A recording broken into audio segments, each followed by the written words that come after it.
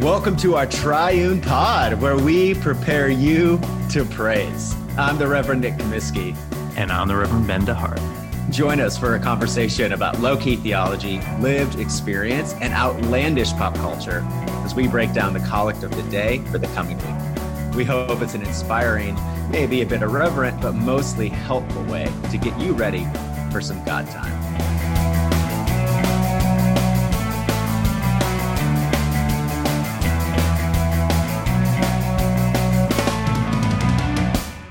Welcome back to our Triune Pod, Nick and Ben, and we have a very special announcement today, and that is Nick Comiskey has been married to his wife, Megan Comiskey, his better half, for 10 years. Congratulations, man.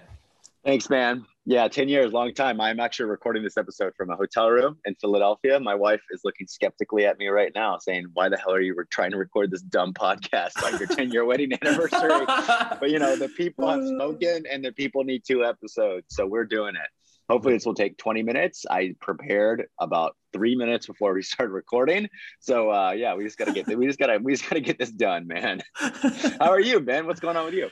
I'm all right. I do want to mention I was at the wedding 10 years ago and totally forgot it was today. So now I feel kind of like a jerk. Man, what's your? Hold on. I'm actually interested in hearing this. Because we did not prep this question, listeners. What was your favorite memory from my wedding / reception? Just like that day, you know, like what jumps out? Easy. Okay. Nick Comiskey's brother, Sam, is probably one of the funniest people on the planet. And I was there, I was in the wedding, so I was there for a couple of days before the actual wedding. But his best man speech just won everyone in the room. Usually, you know, they're okay or they're kind of fuzzy, but his was so funny, so heartfelt. It was awesome. What were some? I actually don't really remember it, as you might expect. What were some choice lines? Do you have any memory of that? I know that's a very specific question. Oh, I mean, 10 years ago, not really. Yeah, I was laughing the entire time. That's good, man. So well, speaking of laughing, let's transition. No, I'm kidding, but let's go to the collect, man. Yeah. All right. So here it is, and Nick's going to enlighten you on it. O God, the King of glory, you have exalted your only Son, Jesus Christ, with great triumph to your kingdom in heaven.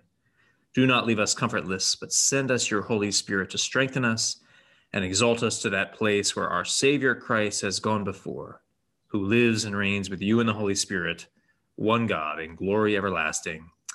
Amen. All right, so this is the Sunday after Ascension Day. What do you make of this collect, Nick? Yeah, man. Well, let me back up for a second and just kind of try and place this Sunday throughout the course of the Christian year, the liturgical year. The liturgical year, as you well know, Ben, as you stare down at your phone as I'm talking to you, begins with the season of Advent, and that is the season of anticipation. We're longing and looking forward to the birth of Christ. And the first half of the church year, like the highs of the church year, are all kind of replicating or recapitulating the major events in Jesus's life. And so here, this Sunday between Pentecost and between the Ascension and Pentecost, we're really at the tipping point. We're about to enter into ordinary time, the time of the Spirit, the time of the church. And so this Sunday is a bridge from the life of Jesus as it was lived when, you know, amongst his disciples, and the age of the church, the time that we find ourselves in. And so we say, you know, Jesus Christ not only kind of ascended metaphysically, but he was exalted with great triumph to your kingdom in heaven, yours being the Father. So Jesus is not just the absent Lord, but he is victorious and rules all things in heaven and on earth.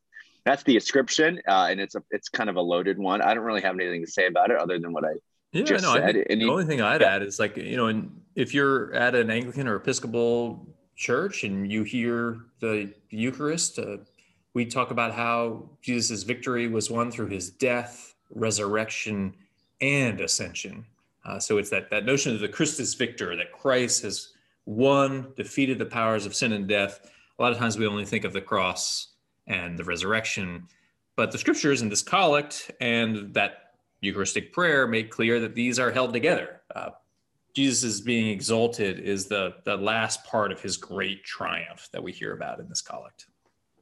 That's great, man. Yeah. So once we go to the actual prayer. Like, what are we asking for? And we start with a negative request. Do not leave us comfortless, but send us your Holy Spirit to strengthen us and exalt us to that place where our Savior Christ has gone before. That language of do not leave us comfortless is taken from John chapter 14, which is in one of the years of the church year is a Pentecost text, a gospel text. I think it's maybe year A. I don't know what the lectionary text is for this Sunday, but I don't think it's John 14.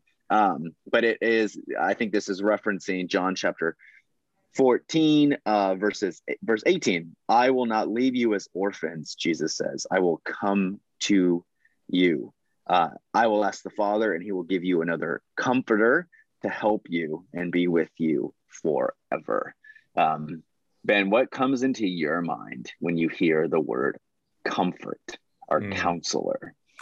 Yeah, no, I really go back to that church that both of us found. That was kind of our gateway into the Anglican Episcopal world. Of just kind of that, I think of the great news, the radical gospel, that God is for us, even though we oftentimes are so messed up. Yeah, that's when I think of comfort, I really go back to the Reverend Ethan Magnus and his sermons, and just feeling comforted, especially at a point in my life when, I didn't think I really measured up and was scared about the future. And here was this news that no matter what happens, Jesus loves you and is for you. What about you? Yeah, I mean, not that. Yeah, I mean, I don't know. The comfort of my wife on our 10-year anniversary. I think of like benign wallpaper, a soothing kind of empathetic voice. But I actually that was a loaded question, because I kind of wanted to draw a contrast in a lot of ways between the way that word comfort works in English and the way that the Greek word paraclete, which is like what is being used in John chapter 14 and was the inspiration for this word in the English collect, is getting at. Because I mean, obviously it includes that kind of stuff, like a warm blanket, but I think it has, and as the collect itself references, I think it has a lot to do with strengthening, with being kind of fortified, as it were.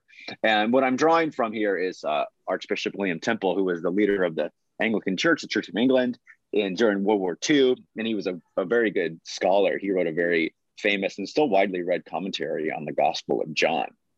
And what he points out is that word advocate in John 14, sometimes translated as comforter or counselor, is obviously it's a Greek word, paraclete, and that word lacks a single English equivalent. In the time in which it was used, it referred to a defense attorney, an advocate or a defender. But in the New Testament, it takes on a more general suggestion of someone who counsels, who comforts or supports. And here's what he says, and I think this is gold. The suggestion of the word paraclete is one that makes us brave and strong by being brave and strong beside us. To strengthen is the best way to console, for it brings a bracing consolation and not a relaxing sympathy. So the notion that the Spirit, like Jesus, will come alongside us and will make us brave and strong by being brave and strong alongside us. So if you're with a friend in a harrowing situation and your friend is poised and brave, you can draw poise and bravery from your friend. And I think Jesus is making a similar promise about the Spirit. And it's not that I don't want to relax or like to relax, and it's certainly not that I don't want sympathy in times of hardship, but ultimately I want more than a warm blanket. I want that bracing consolation. And I think, again, the prayer gets at that. Do not leave us comfortless without an advocate, but send us your Holy Spirit to strengthen us and exalt us to that place where our Savior Christ has gone before. I don't really know what that last clause refers to, but the idea of strengthening us, that the Spirit strengthens us by being strong alongside of us, that makes sense to me, and is something I desperately need. Yeah. And again, I don't know what that last phrase means either, but I think of it in terms of what you just said, being strengthened, being emboldened through this by the power of the Spirit. It's kind of what we said last week a little bit. We are already exalted in those heavenly places, and we're being exalted to where God is in Jesus. And the way that happens is through this comforter, this fortifier, this person who is brave alongside of us, and sometimes is brave when we are not, and yet that births bravery in us. Can you think of an example like from your? Thank you. Can you think of that example, an example of that from your life, like when a time when you were made brave or strong because you had a good friend who or someone near you who was brave and strong alongside you? I think for me, it's I'm not a naturally ambitious person, folks. I kind of like being a pastor, and if I can do that here at Calvary St. George's my whole life, I will. But I mean, I have a lot of people who are very ambitious, and not in a bad way. I think a lot of times when we hear that word ambitious, we think in terms of like someone's like self-aggrandizing or just wants power. But no, just like in a serve the church kind of way, in a serve their community kind of way. A bunch of my good friends, including our very own Nick Comiskey, is out there trying to make moves, and I think on some level, being around those folks is really what has strengthened me to be like, well, maybe I do need to take some risks. Maybe instead of the Christian life being a problem to be solved, it's a mystery to be lived, and that oftentimes involves stepping out, being brave. But I feel like you have probably something. I actually, I don't. I don't. Yeah, no, I don't. I'm trying to like, yeah. No, I was right. That was not a leading question. That was an actual rhetorical question. Yeah, I mean, I definitely can think of like, I mean, this is the problem with being a pastor, is that most of your sources of illustration come from your own life, which are just profoundly not applicable to a lot of people. But, I can remember I had my boss in Kansas City, the Reverend Patrick Wildman. I do have memories of like, there was one point, there was someone who was attending our church that was on staff that tried to kind of split the church in half. And it was a very, very, it was a very, very painful, very, very difficult period of ministry.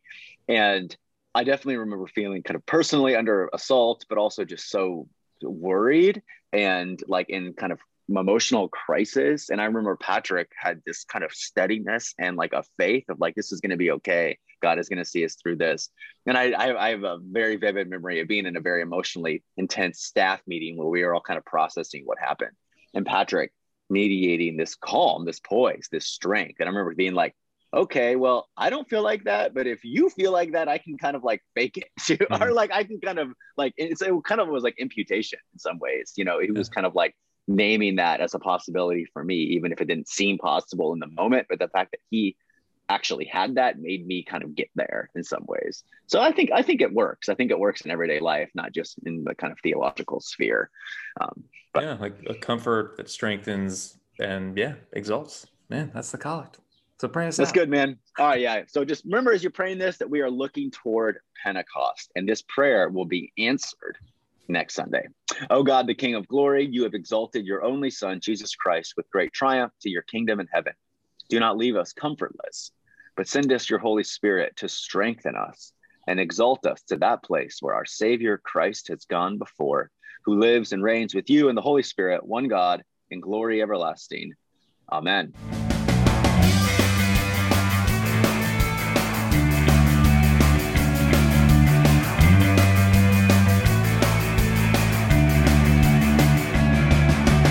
How about that episode of Our Triune Pod? Now that you've been prepped for praise, won't you do us a solid and subscribe and review? We promise to keep the outlandish illustrations coming, so be sure to join us for another episode of your new favorite podcast.